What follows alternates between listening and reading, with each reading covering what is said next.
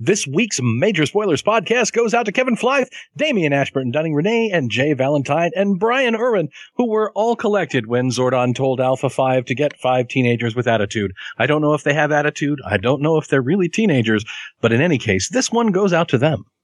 The Major Spoilers podcast covers news, reviews, and of course spoilers, and goes into details about the topics discussed. So if you haven't read, listened, or watched the items we talk about, you might want to come back later. I'm Matthew.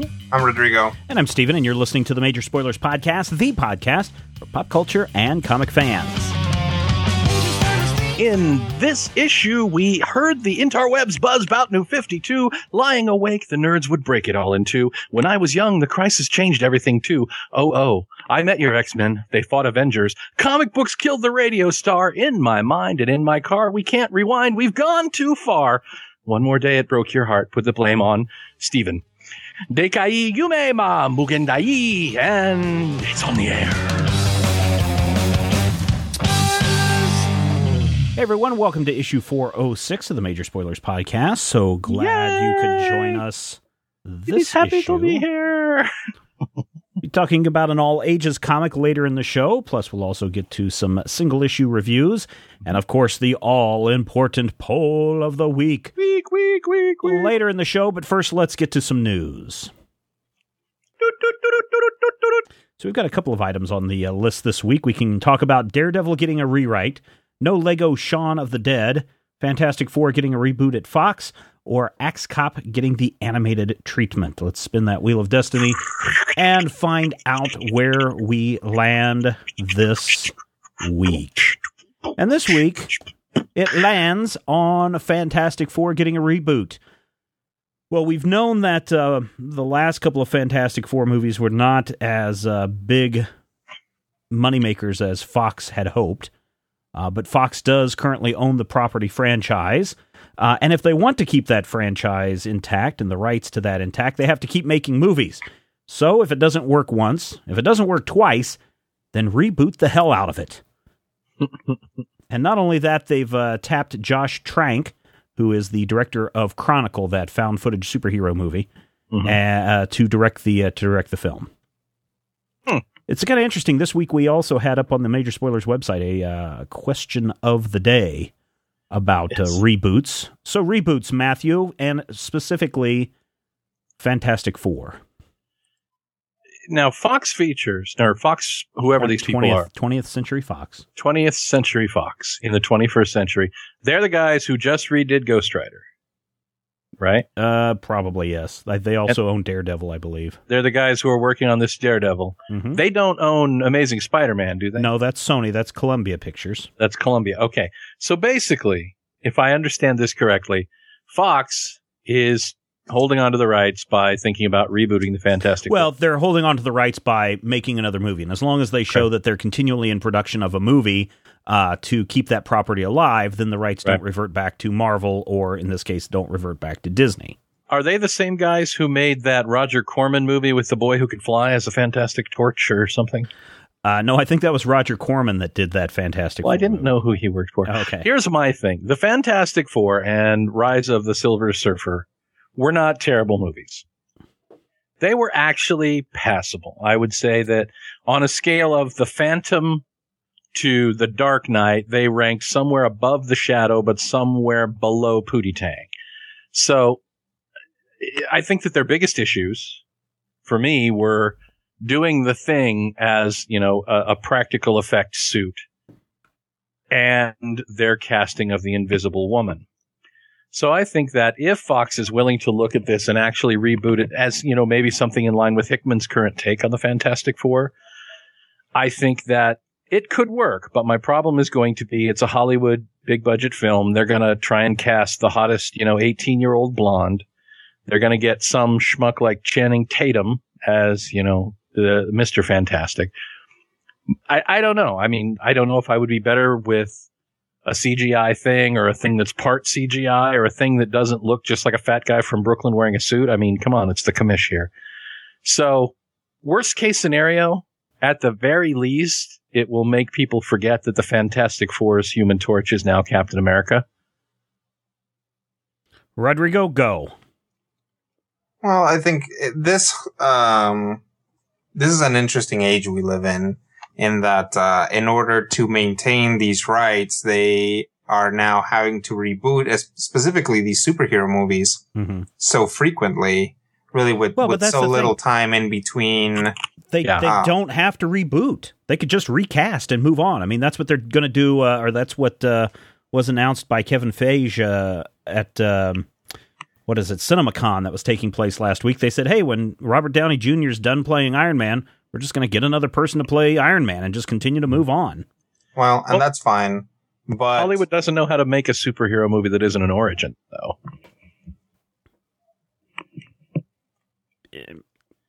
I guess, Rodrigo, has Hollywood run out of ideas?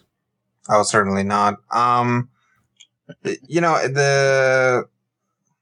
think you're right. They don't have to reboot the franchise.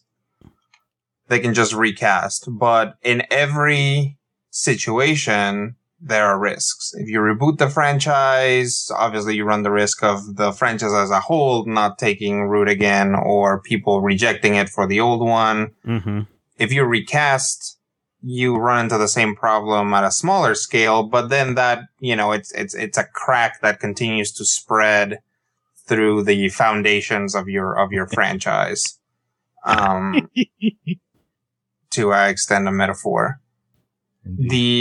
So you end up, that basically it's a lose-lose situation, but the one that has the highest potential payoff is that full reboot. Yeah. Because people, if you fire Robert Downey Jr. or he quits, he decides to not be Iron Man anymore. And then you get someone else, and somebody who's pretty good, somebody who people like, but he's not going to be Robert Downey Jr. And people reject that, they will reject the whole movie. But if you reboot the Avengers, and have a new Iron Man, a new Captain America, a new Black Widow, which is what they did with Spider-Man, basically. Mm-hmm. Right. Then you are making a new movie for a new generation kind of thing. You are starting fresh. You are starting new. You get to tell the same story again, to a certain degree. But, you get to see what the others movies did and probably, change it up a little bit. So I think in the end, although both propositions are risky, the full reboot is actually less risky. It is. I guess it is less risky in that you get to tell the origin story over again. Just like comic books do quite often every 10 years. I guess my concern is, we just did a movie. It's been 4 years since the last Fantastic Four, something like that. It'll probably be another 2 years, 6 years. Do we really need to reboot so soon? That's my biggest concern is, why are we in such a rush to reboot? Why don't we just move on? And I guess it depends on how, maybe Hollywood has got a different mindset of what a reboot means. Maybe in their mind. I don't know. No, I'm sure. But here's my hopeful, wishful thinking. That in their minds, reboot basically means, hey, let's tell another 3-picture deal, and we don't have to tell the origin story, but we're just going to change up a few things. But unfortunately, it doesn't work that way. They'll tell the origin story. Well, and even if that was the case, the issue is not that. The issue is that, it's not that Hollywood doesn't understand what a reboot is. It's not that people in Hollywood don't realize that it's too soon. They do. They have a guy sitting there going, guys, it's too soon. Right. Thank you. Here's $10,000 for telling us what we pay her to tell us. Now we're going to ignore you because of the bottom line. Right. And that's what it comes down to when you look at everything that, the big picture, everything that they're looking at, in the end, they don't want to lose the rights to the Fantastic Four. Mm-hmm. Mm-hmm. They don't want to continue to pay at this point, that cast an exponential, paycheck, because every time they go in, they're going to have to pay them more. Mm-hmm. And the more famous they get on side projects, the more that goes up. Right. The first 2 Fantastic Four didn't do, they did well, but they weren't the slam dunks that they want them to be. So here's a new chance to do it. Right. So when you look at it and you look at the economy of it, this is the quote unquote smart choice. Is it the artistic choice? Is it the choice that's going to give you the best story? Only accidentally, if at all. Mm-hmm. It could, but it's probably not. So just some point of information. Domestically in the U.S., Fantastic Four: Rise of the Silver Surfer brought in $131 million on a budget of $130 million. Okay. Worldwide, it made $289 million. Now, some numbers that I have seen. So, you could look at that and say, well, look, they made $150 million on that. Some other numbers that I have seen say that when it comes to the marketing campaign on these, that you're essentially, if you have a $100 million budget, you're essentially got a $100 million marketing campaign for a movie of this size. So one could argue the profit margin of the second Fantastic Four movie was not that great.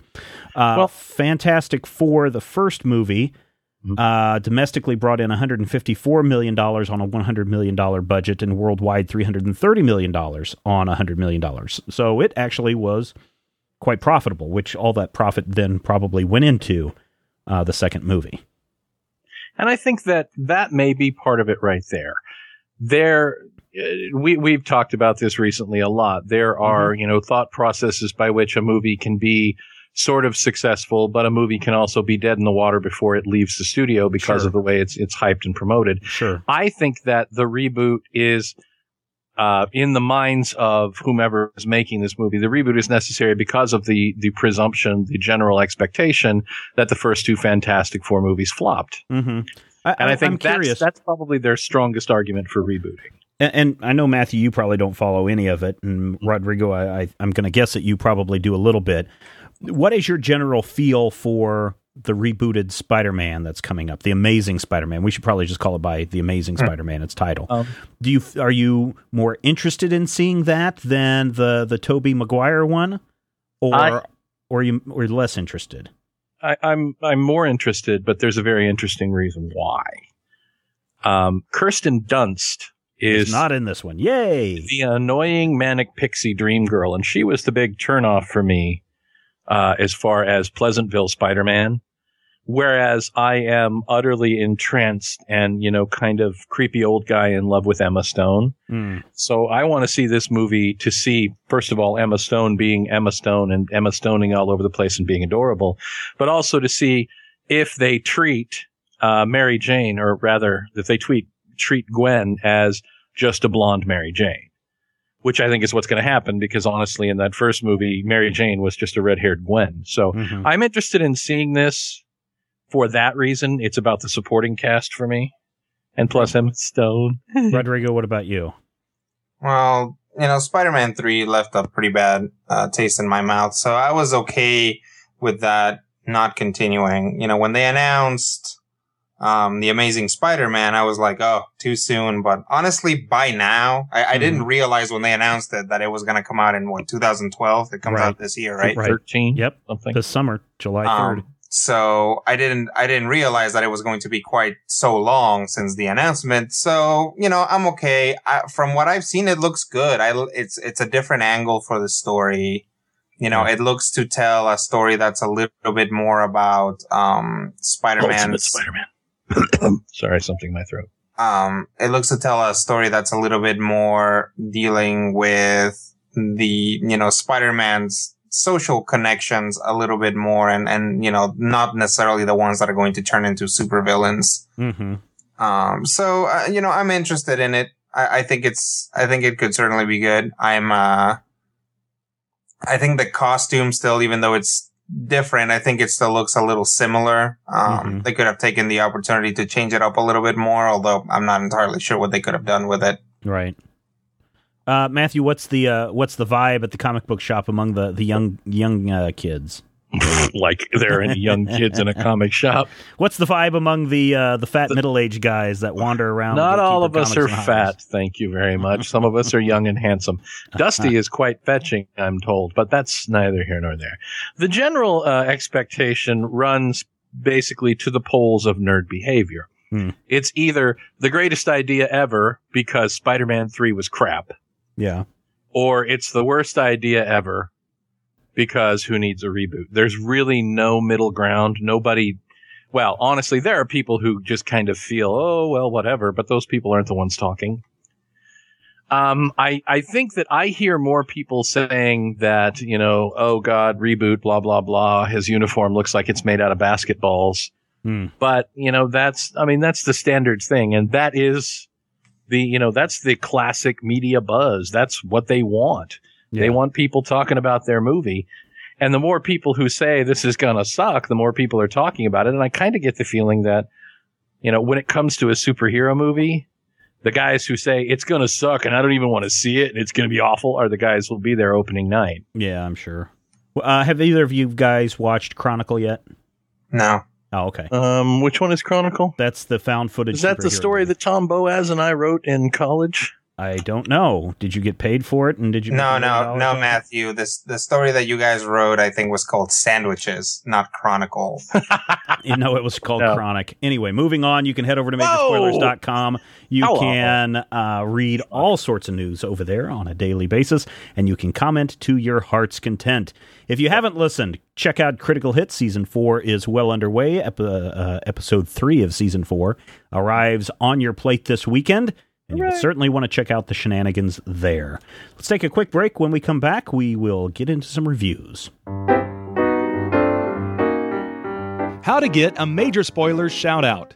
If you want to get a personalized shout-out at the top of the show, all you have to do is the following steps. Number 1, visit Majorspoilers.com. 2, click on the Make a Donation button. 3, donate $10 or more to the cause. 4, sit back and relax, and hear Matthew butcher your name and say something cute about you. Major Spoilers, bringing the good stuff since 2006. Gentlemen, this is a letter that came in. I recently canceled my $5 a month donation and upgraded to a $10 a month donation, and I wanted to tell you why. Major Spoilers and Critical Hit remain my two most favorite podcasts out of the roughly 20 that I listen to. It's gotten to the point where I hoard them like fine wines and feel lost when I'm up to date.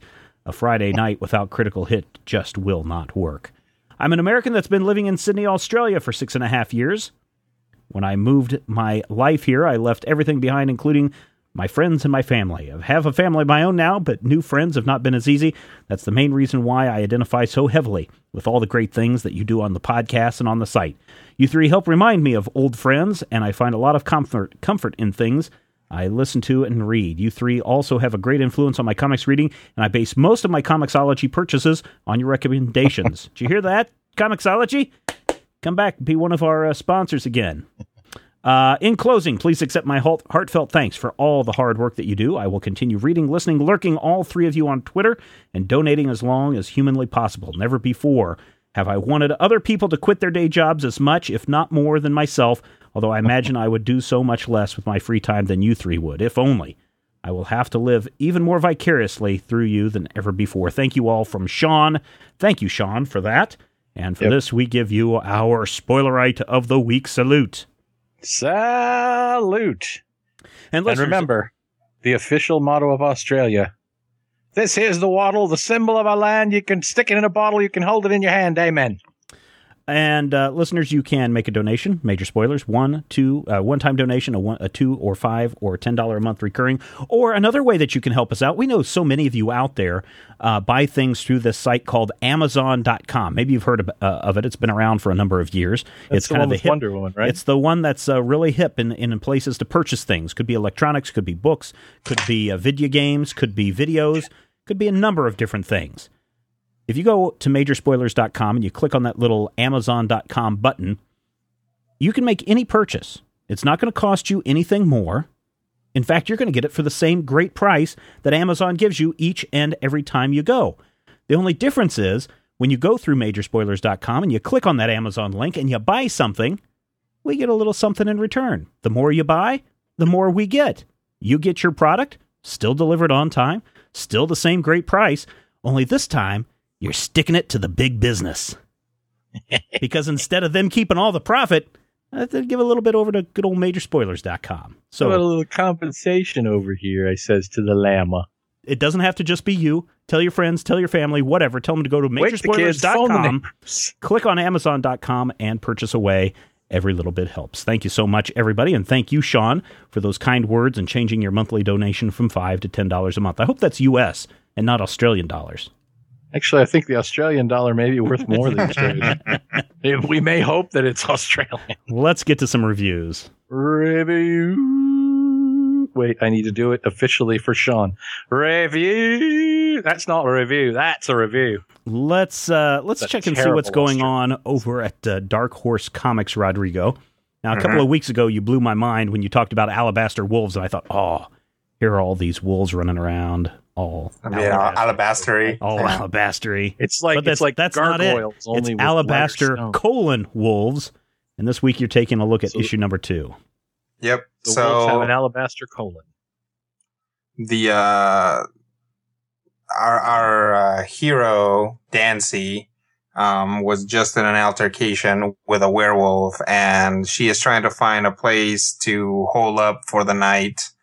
And she wanders into an abandoned church, or a church that she thought was abandoned, and it is in fact full of monsters. That is basically the gist of the issue. The art continues to be great. The writing is still pretty, like the way that the character, like the internal dialogue of the character is really interesting, cause she's Southern and she's got a real cadence to the way that she talks and everything. The only real issue that I had with this, issue is that, the first issue, had such a tension to it. It really had that feeling of, two characters pointing a gun at each other, and whoever managed to shoot the other one was the one who was going to win. And, in the end, the main character wins at a huge loss to her. She gets injured. She loses her angel protector. Oh no. All over this, this altercation with a werewolf. And it seems to be a huge moment. But in this issue, when she makes her way into this church, she gets attacked by like a dozen monsters, a couple of which are werewolves.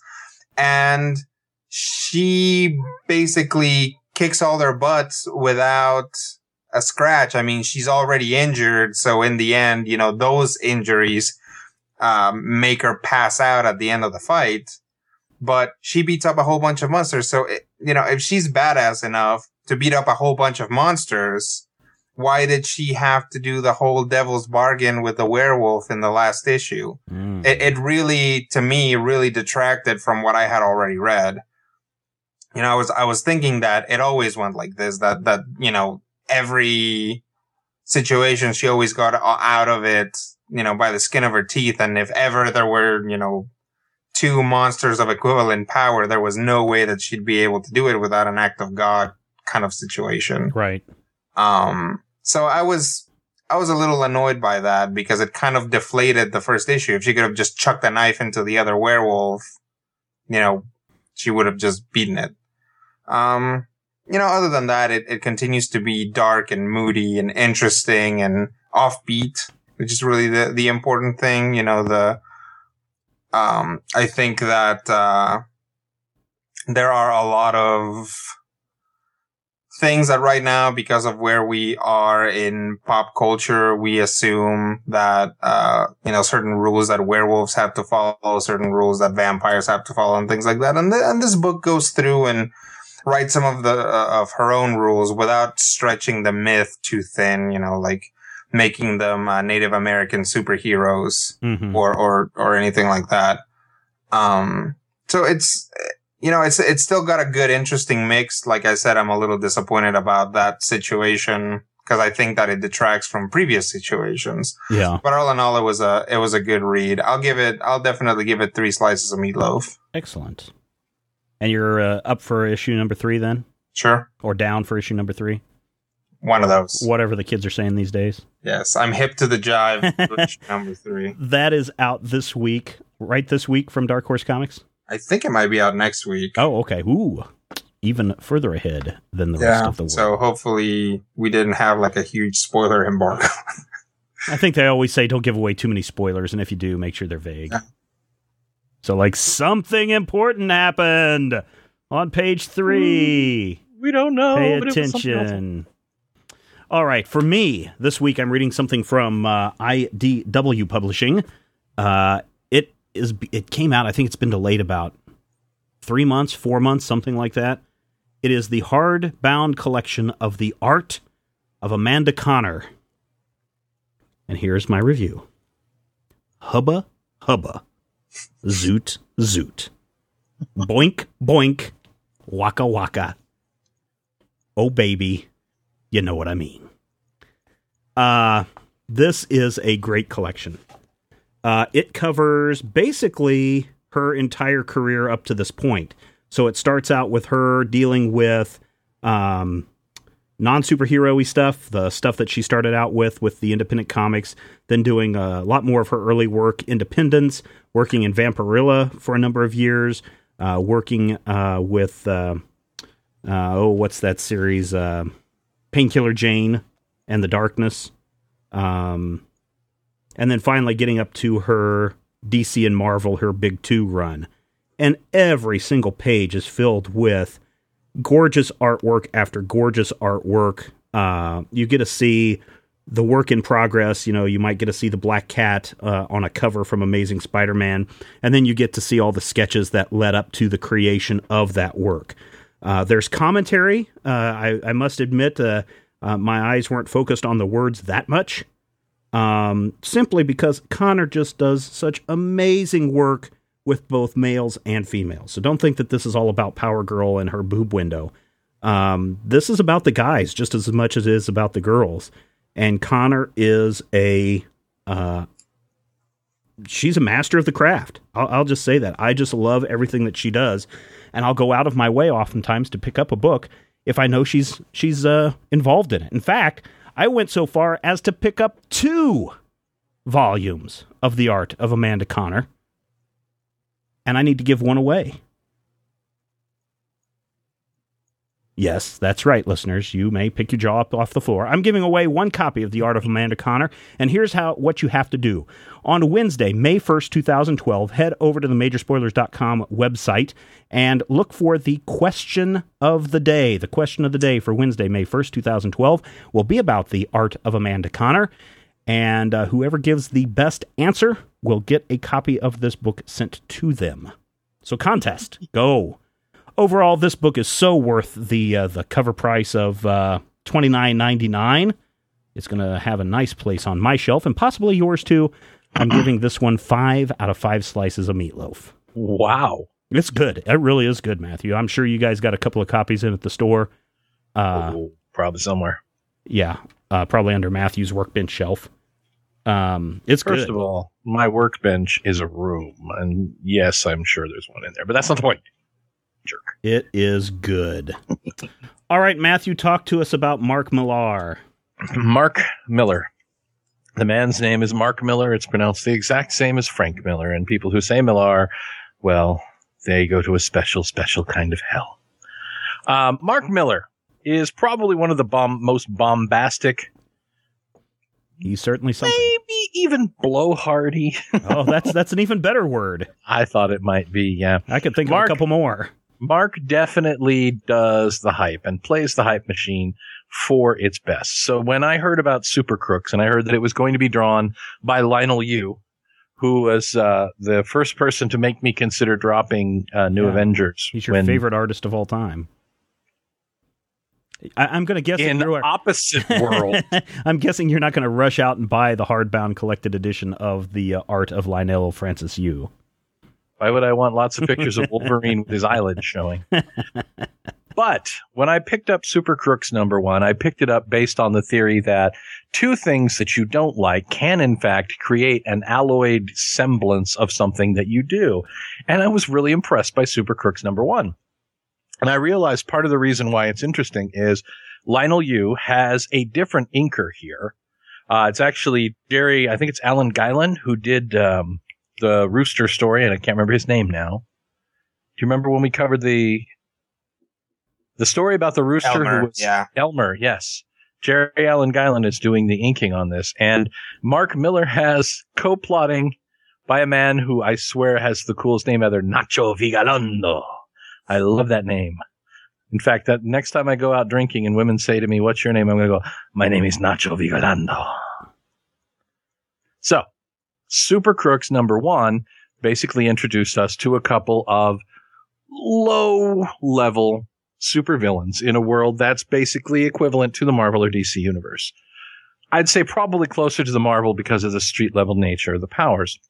This issue opens with them going and recruiting people. If you've ever seen the second act of any George Clooney Oceans picture, where Clooney and Brad Pitt go around, especially the first one, we need a grease man.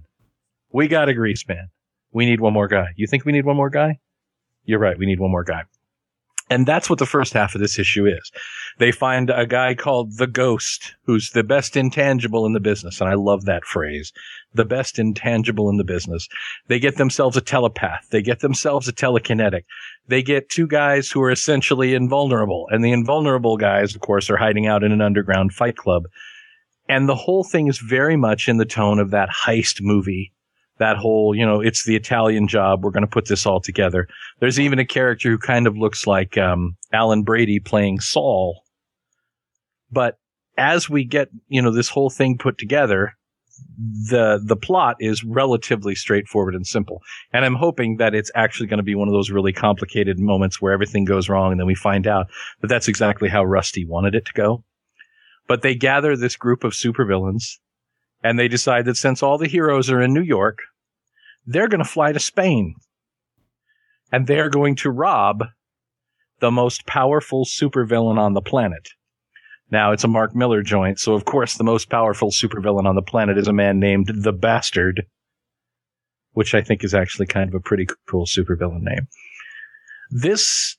I don't know how long this series is. It may be a 6-issue limited. It may be an ongoing. I don't know what the whole deal is, but I can tell you that I'm on board simply because of how much fun it is. It's playing with tropes that are familiar. It's playing with, the heist movie, the let's build the gang, let's figure out what we're going to do. Oh no, something's gone wrong.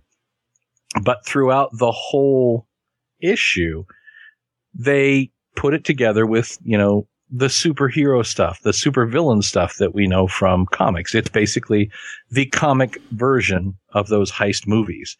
And it won't work as a movie because it's the comic version of those movies, kind of the same way that, Wanted worked better as a comic than it did as a movie. The best part is one of the people that they managed to pull into it is one of the top superheroes in the world, but he accidentally kind of didn't tell his wife that he was trying to date someone that he met on an internet site, and so they're blackmailing him into joining. It's really interesting. It's very Mark Miller. So if you're bothered by Mark Miller dialogue and F-bombs, ahoy, lots and lots and lots of F-bombs. In fact, that word gets a workout in ways that you very seldom see these days in comic books. Maybe not for you.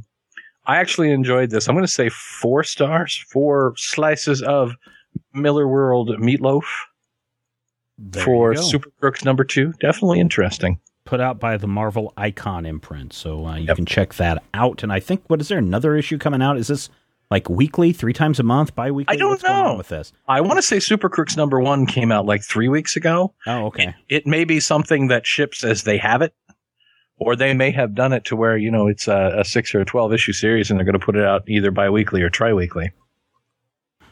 Octo-weekly. Octo-weekly. All right. One of the things that I forgot to put in last week was a review from one of our writers over at Majorspoilers.com. So instead of 1 review this week, we get 2. First, it's Jimmy, followed by Zach, as we take a listen to the books that they've read over the last couple of weeks. Thanks, guys. This week I'll be looking at The Legend of Oz, The Wicked West, #3 from Big Dog Inc.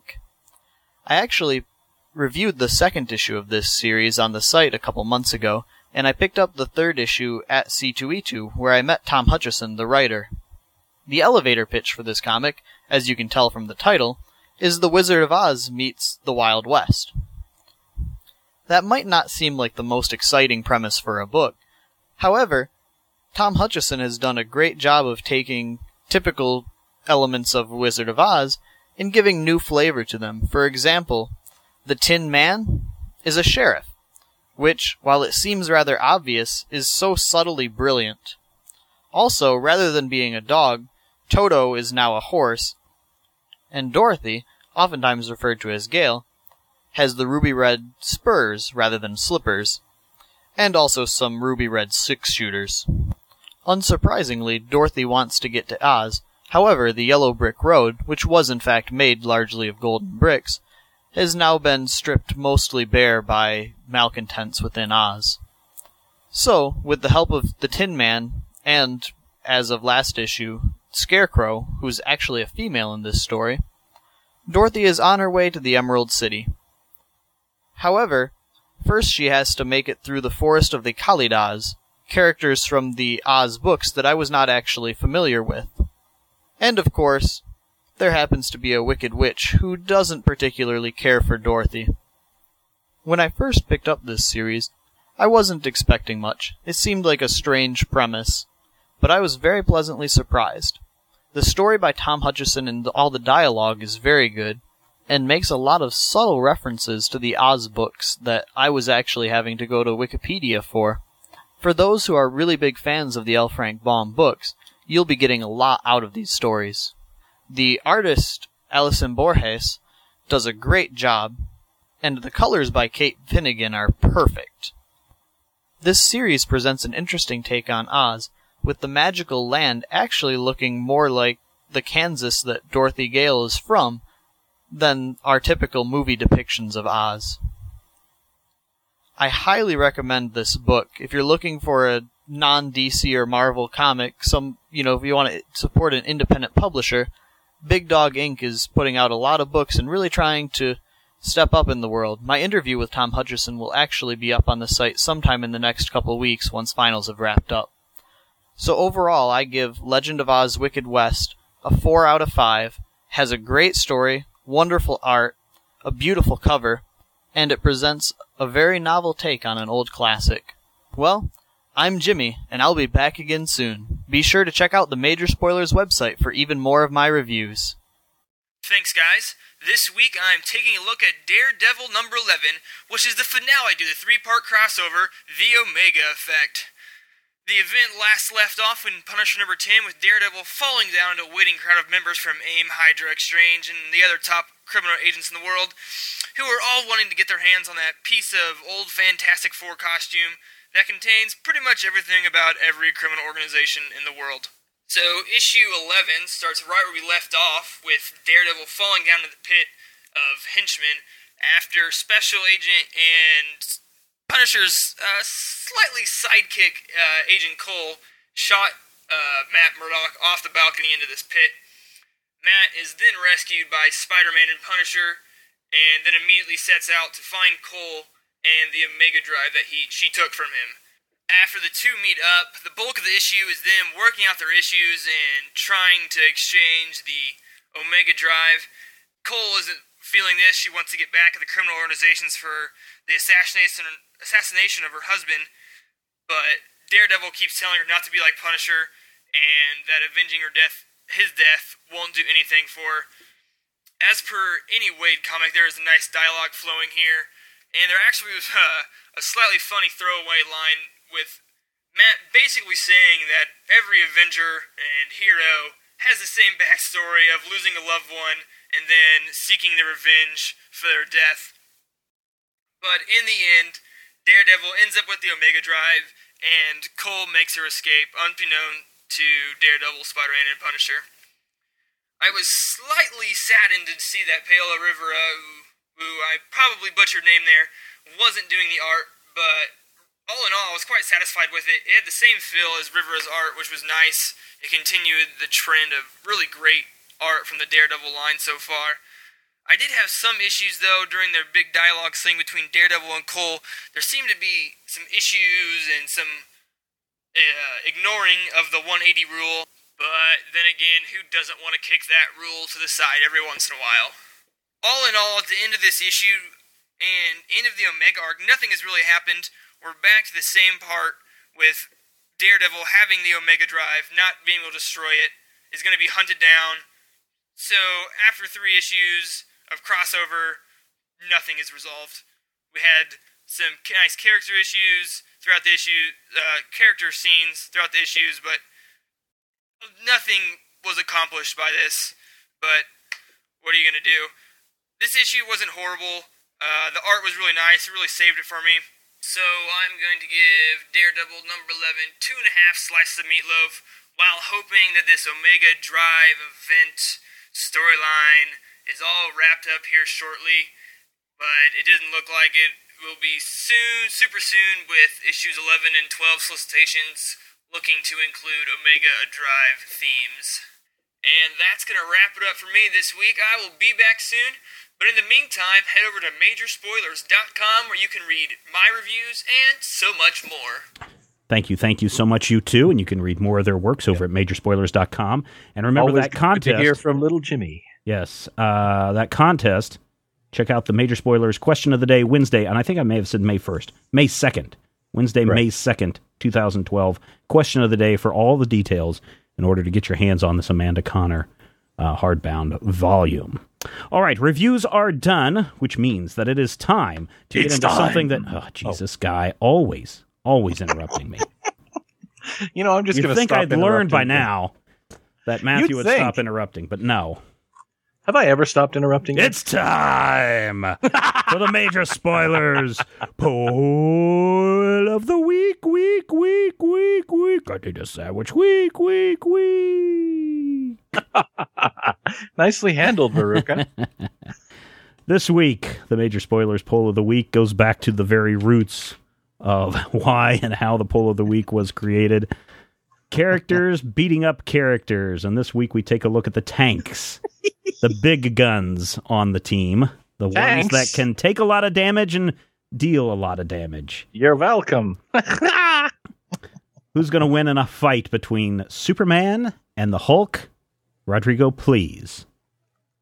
Like a lot of these, it really depends on who's writing it, and I don't mean that it would be the whim of the writer as to who wins. Of course, it would be no matter what, but it really depends how Superman is being written, because for a long time Superman was also super smart.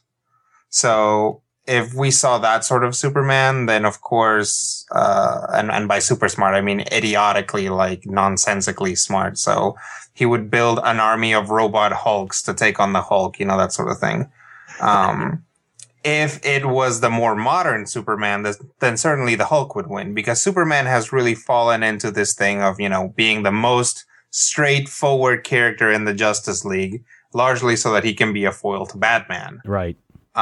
So Superman's first instinct would be to fly at the Hulk and punch him as hard as he could, which would make the Hulk angrier, which would make him stronger. Mm-hmm. So unless somehow with that punch he managed to kill the Hulk, which he wouldn't, because the Hulk is already super strong and super tough, then the Hulk would win, because eventually the Hulk would get so mad that he would crush Superman into a diamond. Ooh. Matthew, over to you. When in doubt, go with the guy with laser vision. I say Superman. Yeah, you know, I kind of agree with you, Rodrigo. It's really going to be dependent on who's writing it, because you're right. Superman's first reaction, anytime he goes up against Mongol or goes up against Darkseid, and I always think of Superman in the Justice League animated series or the Superman animated series, and his first instinct is to fly at and punch at and beat up whoever is opposing him. And he doesn't take the fight to the air very often, and he certainly doesn't use his freeze breath as often as he should, although I don't think that would stop the Hulk in the least. And I do think that the Hulk, the angrier he gets, the stronger he's going to get. So eventually Superman is just going to wear out. He's going to deplete that sun energy that he has stored up in his cells, especially when it becomes nighttime, if the fight even lasts that long. So my vote went with the Hulk, and I know a lot of people in the comment section have just said, "Oh, he's just the Superman would throw the Hulk into the sun." Would he? Would he really? The Sentry might.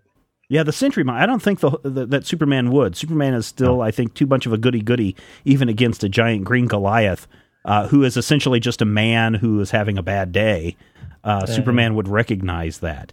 And so we do have a lot of people arguing back and forth over at the Majorspoilers.com website in the comment section saying, hey, he would just throw him in the sun, or he'd use his I-beams to cut the Hulk in half, or what were some of the other comments? I have to agree that Superman should be able to outthink all versions of the Hulk. So, the brains are going to beat the brawn in this fight. Yep. If Doomsday can kill Superman, says one commenter, then the Hulk can certainly beat him. And I'm like, how does that even make? If a strong guy who has strongness can beat him, another strong guy can certainly beat him. Doomsday was supposed to be some sort of psycho super genius too, using like the thingy and the thingy. But well, I think it makes sense if you look at it this way. If a lame character like Doomsday can beat Superman, then certainly an awesome character like the Hulk can beat him. I see. So it's the law of conservation of awesome. Yes. So, I think that's what it is. Matthew, how did the Major Spoilers Nation vote as of this recording? As of this very second, I'm showing 239 votes. There may be more as I refresh, but 62% of the vote. 63% of the vote is saying Superman could beat the Hulk. The Hulk is at 37%. 261 total votes right now. Wow. The faithful spoiler rights definitely leading towards the man from Krypton. And I think that the reason for that is simple. Superman's awesome. You've got a better picture with Batman. of Superman on the website. What? And I don't know. I'm just being a jerk. Better chest symbol. Superman puts on a shirt. The votes just Hulk keep puts on a in. shirt. He just can't keep it on. I would like to see Superman and the Hulk swap clothes before this fight. Actually, we have seen the bare-chested Superman, and I guess it depends on who's drawing it. But Clark does have that hairy chest thing going on that might scare a few Hulklings around. So Hulklings, the baby Hulks. There are baby Hulks? Well, if you believe the Mark Millar... well, there is a character named Hulkling who, as I understand it, has actually nothing to do with the Hulk. Oh, he's a Skrull, actually. Oh, okay. Yeah. Well, there you go. You learn something every day, listeners, by listening to this podcast. And, of course, you can head over to Majorspoilers.com, cast your vote, and share your thoughts and comments in the Major Spoilers Poll of the Week. Get over there. Check it out now. We're going to take one more quick It's break time. Here. No, it's not time. Oh, it's well past time.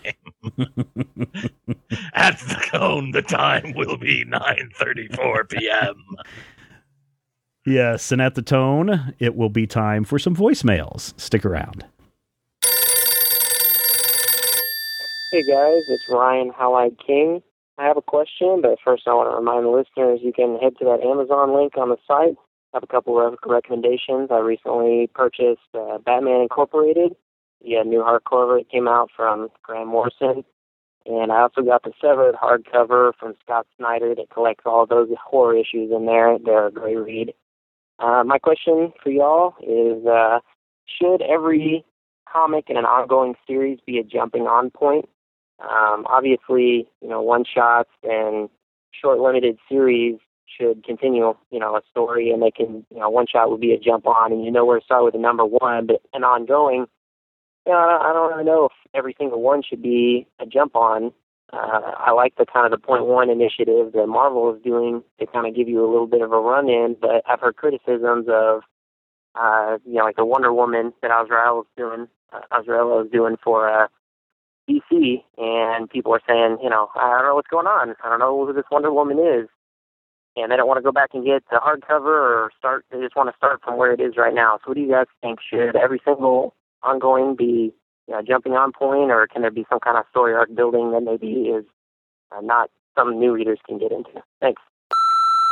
Hey, Major Spoilers. This is Blue Yonder. Thanks for running my press release. Seeing Blue Yonder on the website just means the world to me right now. But what I really wanted to talk about was Rodrigo's comments about a Comic-Con only attended by comic book geeks, no pop culture phonies allowed. I was wondering if that was really possible at all, because when you think about it, in this day and age, creating a comic book isn't that much work, and it doesn't really require that much upfront funds. You could probably do it for less than $1,000. I'm helping someone do it on the side for a freelance gig for a consulting firm for that much money up front, and that's not even pocket change for a studio or someone like The Situation.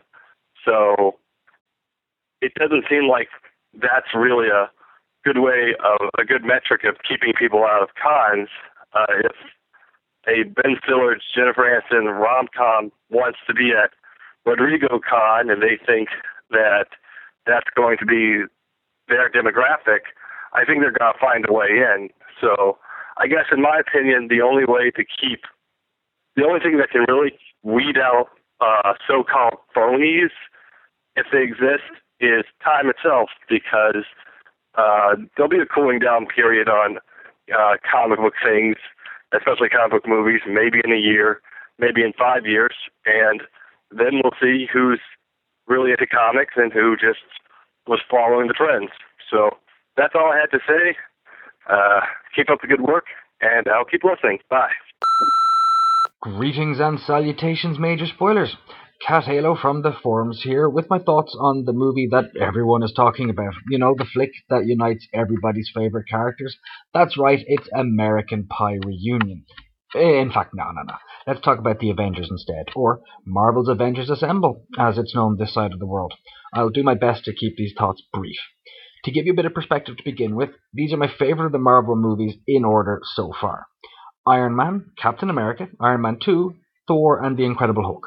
And this movie represents the culmination of Marvel Studios' 4-year, 5-movie investment, and it pays off wonderfully. This is a brilliant movie, full of funny and fun and drama and action. It weaves the threads of the previous movies together incredibly well, while still working as a standalone film. The whole cast, with no exceptions really, are brilliant. Ruffalo is probably the most memorable, as his Banner and his Hulk are the big screen's best yet.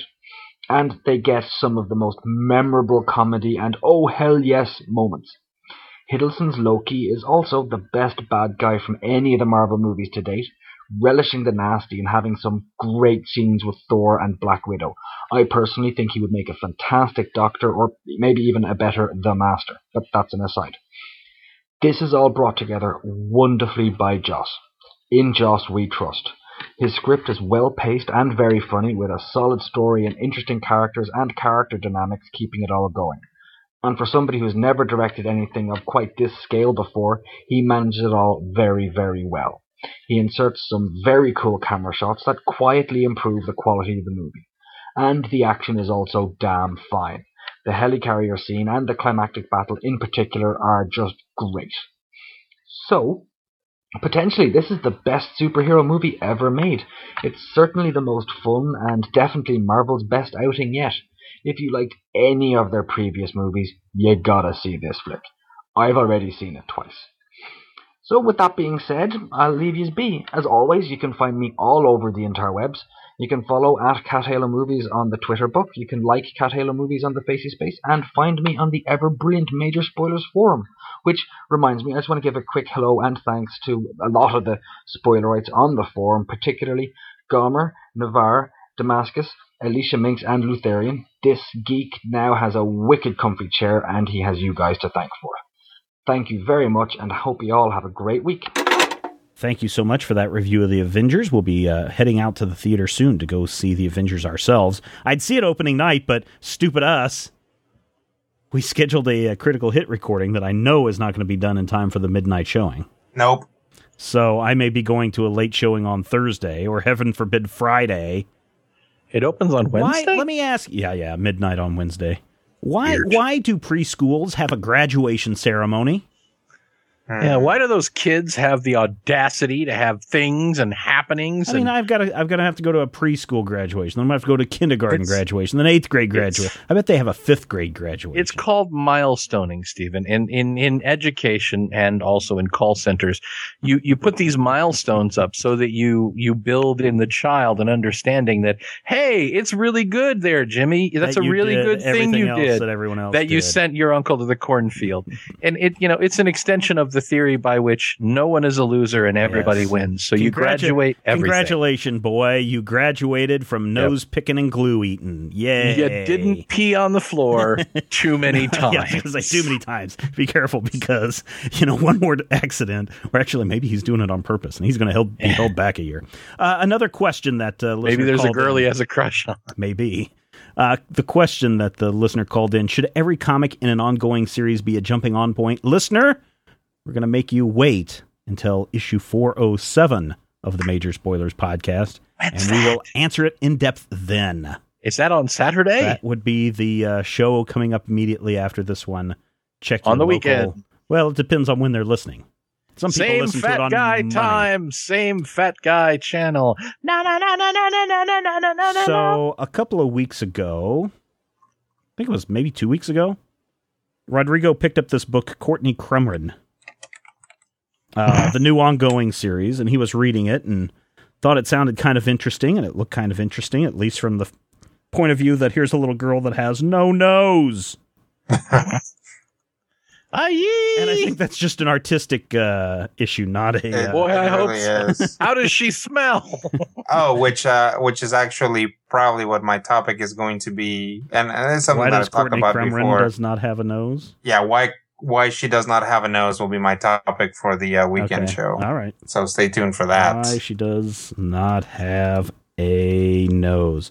So now, Rodrigo, you've read... the new ongoing series, and you've had a chance to read Volume 1, The Night Things. Mm-hmm. Give us a kind of a broad overview of who Courtney is and why her adventures are interesting, or not interesting, depending on who you are. Okay, so Courtney Crumrin is a kind of a pre-adolescent girl. I get the sense that she's in middle school, basically. She must be. She hasn't grown into her nose yet. Right. Or she hasn't grown a nose yet. There you go. So, they say that as you get older, your nose and ears continue to grow, so she must not be very old. She has parents that are tools. They are kind of pretty selfish people. I mean, they don't mistreat her or anything, but they don't pay a lot of attention to her, and they're very concerned with their social status. And her parents and her are invited to this really ritzy, to live in this really ritzy neighborhood in her uncle's, which is, essentially her great uncle, you suspect. Right. Her great uncle's house, which is a giant spooky mansion. And all of these posh houses have been built around it. Mm-hmm. So as we go, we see that Courtney's having some issues fitting in. She kind of doesn't want to fit in, but she gets beat up and stuff like that. But also simultaneously, you see that there is magical things going on. What's really cool about these magical things? What? I don't know if you've seen old art drawings of monsters and demons, Mm-hmm. From the Dark Ages kind of stuff, the crows walking around with their people with crows' heads. And, right. That kind of thing. That's kind of how these monsters remind me of, is that old artwork. Oh yeah, definitely. There's a lot of stuff going on here. There's a little bit of that sort of, the stuff that you would see in etch work. Mm-hmm. There's a little bit of grotesques from churches. There's a little bit of Mike Mignola in this, I would say. Mm-hmm. There's a little bit of Ghastly Crumb Tinies or whatever that was called, that kind of, morbid children's story thing. Mm. Got me on that one. But now I have something to torture my son with. Yeah, look it up. That. Who's the guy who did the really, really disturbing drawings? Oh, now I can't remember his name. Oh, it's going to make Bruce Otter. No, but Bruce Otter's a big fan of this guy. He does the scary drawings that are kind of half completed and always horrific. And it's always young children with fangs and teeth and like that. It makes my brain hurts and I've lost it. Interesting. You don't know who I'm talking. So when we take a look at this Gahan Wilson. What's his name? Gahan Wilson. Gahan? Yes. Okay. Gahan Wilson. Okay. Go ahead, make the joke. No. I just wanted to make sure that I heard you correctly. so that I can giggle hysterically in the background later. So this world that they're in, obviously, as you said, Rodrigo, the parents are tools, and they are really, really complete tools. They are only interested in wealth and advancing themselves, and instead of working at it to make their money, they just want to mooch off of everyone else, it seems like. Or they want to live the lifestyle without doing the work for it. And so that's kind of nice. I'm not overly thrilled with the portrayal of parents in that way, but in this sense, it works because you have to get the parents out of the way so that Courtney can establish a relationship with her Uncle Aloysius, or whatever his name is. Aloysius. And so I think that that's kind of cool. Just considering the time period in which the Bully film is coming out and causing controversy, of course, the bullying at school kind of takes a lead in this first chapter because the richer kids, the spoiled kids, they just beat the crap out of her, and she goes home every night, and her parents are like, oh, you need to be nice to that girl because her dad's the mayor or whatever, and she's just sitting there all bruised and battered and just like, whatever. And then her Uncle Aloysius is this mysterious kind of guide who will lead her through it. And then we certainly get into this realm of magic. Now, Matthew, I'm curious. Yes. As you read through this, how do all of those things, do they converge nicely or do they not converge? I mean, here we've got real world situations and we've got fantasy kind of smashing into one another to tell the story of Courtney in this magical environment. Well, they work kind of the same way that Joss Whedon did in Buffy the Vampire Slayer, where the vampires aren't really technically vampires. The vampires and the monsters are metaphors for growing up and going through high school, and your first boyfriend turning into somebody completely different after you sleep with him. This is exactly what that is, but in a younger age. This is kind of the preteen version thereof, where there are monsters and ghosts and ghouls, but it turns out that the most disturbing things she finds are rich kids who don't want to accept her. Mm-hmm. And that, the more she tries not to fit in, the more she exhibits her individuality, the more they want to beat her down. And her parents, as grown-ups, they don't understand the whole thing. They're like, oh, well, we want to be hanging out with the rich people. We want to be a part of the upper crust. Mm-hmm. And Courtney, clearly doesn't. She wants to be the alternate chick. And it's really interesting to see that preteen thing. Mm-hmm. I mean, the themes are really implicit. It's not like we're actually seeing, the level of explicitness that we see in terms of that. We're not seeing violence. I mean, we see. I think the biggest bit of violence is Courtney getting punched in the gut by the rich girl. Right. One of the things that I was going to ask you, Rodrigo, as kind of the same question: does this work? And people don't. I mean, does this all work together, mashed up? I think it does. Primarily because it is, it's picking a mythology that is all about secrecy and darkness and, there being things behind the things that we see. Mm-hmm. I've seen stuff where they throw in they'll throw in Greek mythology into a setting like this. And it's like, there's no way that you can find out that you're like a demigod and still go to high school because, things just get out of control and sometimes it's very contrived. But then your uncle comes and his head's on fire and If you look at, this whole English, Welsh mythology with the, and Irish, with the, the changelings and the elves that, steal people away and goblins living in the forest. Right. That the fact that is a much more subdued, mythology, and the fact that already written into it is the fact that these things actively hide from people. Right. Unless you cross them. Right. It really helps. It actually forms this really nice mesh to support the story. Mm-hmm. Do you think that the natural world people, do you think they ignore the mystical for the most part? Because I think the thing that kind of bothered me most was meeting Butterworm the Goblin, who looks more wolf-like. This is a different take on a goblin. Right. But he eats a boy, Yeah. And then everyone's like, oh, I guess he just must have moved. And we don't hear anything else about that. It doesn't seem like a big deal. You would think that it would be a bigger deal than it is, but it's almost like people ignore the magic around them. They know it's there, but they just decide to turn their backs to it. And that kind of helps Aloysius to a point hide, because he turns out to be far, far, far, far, far, far older than anyone had thought. And that's part of the underlying the myth here. And I'm not sure whose mythology it is, but I am at least familiar with the expectation that magic is only visible to people who are young and people who are specifically, trained to see it. By the time we saw it in the Harry Potter books, that's something that has been firmly established. But again, I don't know where. I'm going to say, let's say England. Yeah. We're going to call it England. Very the British posh. people are just very, very sort of things. But that's also, that to me is kind of a selling point. Sure. Especially if I were, a theoretical young reader.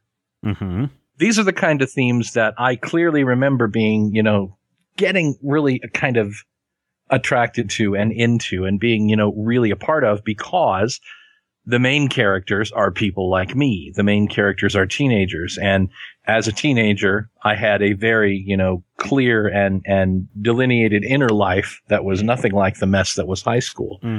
So I could definitely see where that's something that can be very appealing. That's part of the book that I really enjoyed. After Courtney figures out that there's magic in the world and figures out that if she studies, unlike apparently the rest of the kids at the school, she can control magic. And so then in the next chapter, we see Courtney wanting to be a little bit more liked, and she puts a glamour on herself to make her more attractive to people. And Rodrigo, that doesn't have the same results as she hoped it would. No, it works too well, and everybody likes her too much, and they won't leave her alone. And people start fighting each other over her, and a boy goes totally nuts on her. And she has no nose. And all the boys have too much nose. Their nose could cut glass from across the street. It's scary. I guess I hadn't paid attention to the rest of the girls. Do the rest of the girls have noses, or are they? Yes, also everybody else has a nose. It's just, you know what? When you look at her, face on, if she has a very flat features, the nose may not be. And this is my biggest weirdness about the art. I like the art overall, but if you're lighting it, you could light it very flat, and it would appear that she has no nose. But in profile, especially in the scene where she's kissing little Lord Fauntleroy. And she bites him on the lip for kissing him. It's just nose. Yes. I mean, that is something that, cartoonists and comic book artists do frequently, is when a character has a very small nose, when you see them straight on, they might just have nostrils, or they might literally have no nose to show that they have a very small nose. And it's the same color as the rest of their face, so it's not a prominent feature, so it's okay. But yes, when you see them in profile, then they have a nose. But no, not Courtney. She doesn't have a nose. And, I picked up the first issue of the second volume, and I was really hoping that somewhere in the first volume they would explain why she doesn't have a nose. But I think we're just supposed to see it as this, because it's not like the kids spend a lot of time making fun of her, but not once did they make fun of her for not having a nose. So I think we're just supposed to take it as this, just a design thing. This character doesn't have a nose, or her nose is so very tiny that it doesn't matter. Yeah. And that's that. I mean, all the rest of the art is just fine, but it's just her in profile. That's a little creepy. Yeah. In the first chapter, she's introduced to the magic world, and she finds out that she can control it. In the second one, she tries to use the magic for the first time to advance herself, and it backfires on her. In the third book, or the third chapter, Courtney finds out that magic can be dangerous. She agrees to babysit one of the rich folk while the parents go out, and while she's babysitting, the baby is kidnapped and replaced by a little goblin. And we've seen this kind of setup before. It's very, we hear the myths and the stories and the legends about that happening, and we've even seen it. I think, Rodrigo, you mentioned a little bit ago about Hellboy. We've seen this kind of story take place in Hellboy. And in this case, Courtney decides to go down to the Goblin Market or to Magic Town or wherever she's going to try to get to get the baby back. And she winds up getting captured and being put on the auction block herself, only to have her uncle come and save her, which I thought was kind of a cool. Nice. I kind of figured that's what was happening, but it was kind of a nice reveal to see how far into the magic realm Uncle Aloysius is, or Uncle A as she calls him. Obi-Wan. Yes, Obi-Wan. How far he's willing to go to help her out. And so I like that aspect of the story. And then we get into the fourth and final story in the book where, third, she learns that there's danger. Now we finally get into the fourth chapter and we find out that magic now is attacking her in the form of a little, her doppelganger. Her doppelganger. Yeah, a little slimy doppelganger that's stealing her soul and pretending to be her. What do they call those in the thing? Wildling. No. In the 1930s, they would wear hats and they'd call them doppelgangsters, as I recall. There are other jokes I could make. They are a little off color and thus inappropriate. So, Matthew, give us kind of a little rundown of what goes on with the doppelgangster, and some of the themes that are underlying in this chapter. The fourth issue is pretty wonderful because the doppelganger basically takes her place and tries to be a more successful her, and makes her parents proud, and makes her friends like her, and it shows off for the teachers, and is basically just the perfect child, the wonderful kid that everybody thought that they wanted. And Courtney, gets to skulk around the edges of her own life and see this more successful her. And then they turn the whole thing on its head. Yeah. Because Courtney ends up defeating her doppelganger by being a rude, bad-tempered, antisocial little thing. And basically just telling her, if I wanted you to become Courtney Crumrin, you should have done more homework. So that's kind of cool. Yeah, because Courtney's just like, I'm not that nice person. I'm mean. And again, she asserts her individuality, and it's her individuality that gives her power over the magic, which is really funny. Yeah. Again, theoretical 13-year-old girls, well, not 13, I would say theoretical 9 to 12-year-old girls, I think could probably find some sort of resonance in that. Does it have to be girls only? Is this targeted towards girls only? No, but it has a female protagonist, which in a lot of ways is going to, I think boys of that age might get, ew, it's a girl. Mm-hmm. I'm not saying that it isn't something that a boy couldn't or wouldn't enjoy. I mean, I enjoyed it, and I'm basically a 10-year-old boy at heart. Right. That's the book in a nutshell. I mean, it's a fairly quick read. Yeah. The thing that amazes me, Rodrigo, and now going back to our discussion that we had a couple of weeks ago when you reviewed Courtney Crumrin #1, which has got to be like the 5th volume or something, or 6th volume, who knows what it is now. I started doing some research to find out how old this series is. This series first appeared in 2002. So it's 10 years old this week. Or no, 2 weeks ago, it was 10 years old. And we've got Courtney Crumrin and the Night Things, which we've just read. Courtney Crumrin and the Coven of Mystics. Courtney Crumrin and the Crumrin and the Twilight Kingdom. Then we got Crumrin's Monstrous Holiday. And then there are 2 sub-collections of that include The Fire Thief's Tale and The Prince of Nowhere. Then there's Courtney Crumrin Tales, A Portrait of the Warlock as a Young Man. And then Tales Volume 2, The Legend of Ordinary Gentlemen. And now presumably this new series that's all out from Oni Press. Courtney Crumrin and the Temple of Doom. Yes. So what I thought was the 2nd volume is actually like the 10th volume. I don't know how they're doing it, but it is a long ongoing series, and to be honest, I'm surprised that it's taken us 10 years to find this book, or maybe I'm not. I'll tell you how they're doing it, and there's only a mild edge to this, because I think that this book is very well put together. The way that they're doing it is by going through the catalog of fairy tales and devoting each volume to one monster or one classic fairy tale. I mean, these are all things that we've actually seen before, especially the glamour to make people like you backfiring. Right. That is, I mean, name a TV show with somebody who knows magic. Charmed. They did it. Bewitched. Sabrina the Teenage Witch. They did it. Like, this is a classic. I Dream of Jeannie. Exactly. Magic. You gotta be careful what you wish for with magic. Kind of thing.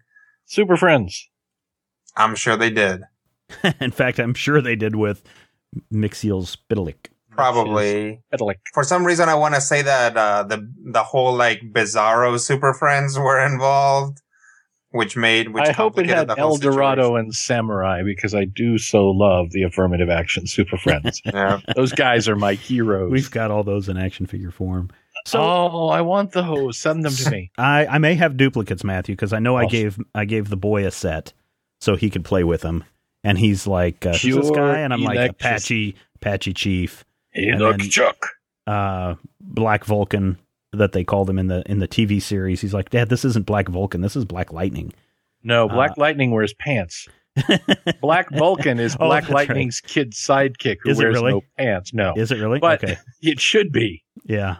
So anyway, back to Courtney Crumrin and the Night Things. Are you surprised that this hasn't been taken further than just book form? After I started reading into this, I was really taken by this book. I really enjoyed it from a young reader's point of view. I enjoyed it for the little quaint stories that were being told. And I'm just surprised to hell that these have not been turned into a movie yet, or a TV series, or something on, one of the kid networks. Oh, absolutely. I think after Harry Potter, cracked this genre open, and by this genre, I do loosely mean magical, teenage fare. Mm-hmm. They were looking high and low for more stuff. I mean, this is partially the reason why Twilight probably got made into a movie, was the Harry Potter craze. The Spiderwick Chronicles, Percy whatever, and the Lightning Percy Jackson, Brigade. The Legion of Doom, yeah. Right. The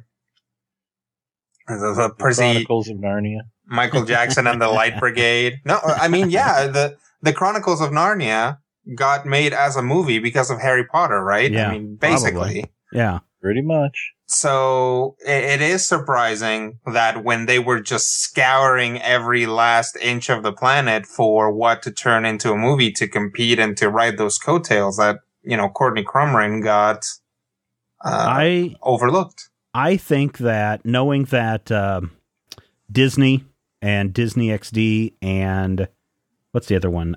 Cartoon Network. They've been delving a lot into the live action entertainment, and it's not always comedy. It doesn't always have to be comedy. I mean, I guess they've got Wizards of Waverly Place over on Disney, so that might conflict with this. But I could just see this, not an animated series. I could see this as a young adult drama that doesn't get, that isn't the One Tree Hill or the whatever the other crap that's on the CW is. But this could be a young adult series that kids could get into. Granted, it's going to have a somewhat high special effects budget. Mm-hmm. But man, I would think this would be an awesome series on television. Matthew, your thoughts? I mean, is this something your 8-year-old would get a kick out of? Did you share it with her? No, I haven't. And part of the reason that I haven't is because she's actually been watching Gem episodes for the last 6 weeks. But more importantly, I think that, yes, she would get a kick out of it. I think that this is something that would appeal to that type of age group because it's the young adult, the teenagers. It's, the Hannah Montana thing. But yeah, most importantly, it's something that's approachable. It's an approachable take on the story. It's not teenage girls act like this. It's not something that requires Selena Gomez to, play a goofy girl and be in an ABC Family movie. It really is something that you can look at because everybody knows what it's like to be the new kid or the alienated kid or, God help you, the new person at work when you're 47 years old. Everybody has that alienation, and it ties into some really, really universal themes. And it does it in a way that I think, those young readers, theoretical young readers, if they're out there, could actually really get a kick out of this. So Ted, I don't know how you say his last name, Naifa? Naifa? Naifa, perhaps? Let's see, I'm reading his wiki page. Came into notoriety for his goth romance comic Gloom Cookie. Gloom Cookie. Gloom Cookie. That's why this looks so familiar. Oh, yeah. There you go. It makes a lot of sense now. That's even that same font. He has illustrated cards for Magic the Gathering collectible card game. Mm-hmm. So I find that very interesting. I'm just taken by this series. I don't know why, especially with so many volumes that have come up and come out, why this has not been snatched up. I really am surprised. And Oni Press, if they're looking to make some money, Ted, if you're making to look some money, you need to get out there and shop this around, because this has got, teenage money written all over it. Now, I say that, and then we look at the sales numbers, and the sales numbers obviously aren't there, but this is an award-winning series. I enjoyed it. I recommend it. I say this is really good. The only thing that's distracting is she has no nose. Yes. But otherwise, not everybody needs a nose. Rodrigo, some final thoughts and a recommendation over Courtney Crumrin and the Night Things. What I really like about there are actually a lot of things that I really like about this book. It is a book that seems to me to be accessible by everyone, pretty much, regardless of age. And there might be people who aren't into magic or whatever, and that's fine. They might not get into it, but from a small, I would say from at least 7 to 8 year olds all the way up to adults should be able to enjoy this book without too many issues. I think it approaches the subject and the material that it's drawing from intelligently and respectfully. I think it looks at all the things that are creepy and cool about this stuff and brings them out. I like that it has a fair amount of violence. I like the fact that characters die in it. Mm-hmm. Yeah. I think that we have a tendency to underestimate our, children's ability to deal and to understand these subjects. Right. And this book doesn't pull really any punches. I mean, over the course of this book, just this volume, a kid gets eaten. I guess you don't see what happens to the rich girl, but does something happen to her? Did you guys think of anything happened to her? Well, she had a bed full of goblins, and that is the same goblin that ate a kid earlier. Yeah. So something awful happened to her. Okay. And a baby, an entirely innocent baby, gets taken off to Fairy Town forever away from its parents, and replaced with a little goblin monster. Yep. So, Uncle A goes, well, that's the way it goes in Fairyland. So, they pull it off. You don't say, oh my God, what is wrong with the morality of this book? You kind of go, huh, well, I guess that is the way it goes in Fairyland. That is very scary, y'all. Yeah. Bad things happen to bad people. It's not even that. I mean, Courtney's friend isn't bad. He's a dork, but he's not a bad person. Well, it's just bad things happen. Yeah. And these fairies aren't nice. They're not Tinkerbell and her amazing Technicolor friends. They are scary. They are dark. And unless you chain them up at night, they'll probably eat your face. Yeah. Is that going on? And it's okay to show this to kids because it's okay for there to be stuff that's a little bit scary and a little bit exciting and a little bit violent, and I think that that this book pulls it all off extremely well. But of course, the protagonist doesn't have a nose, and that is very disturbing. Do you highly recommend it? Skip it or borrow it? Oh, I would say definitely borrow it. But if you're into this stuff, if you have listened to the last couple episodes of Critical Hit and you're like, man, I sure like creepy fairy stuff, then you should definitely pick this up. Just another tie here, Rodrigo, in the short fiction series, not the comic book series, of your Alabaster. Ted provides illustrations in that book, too. Nice.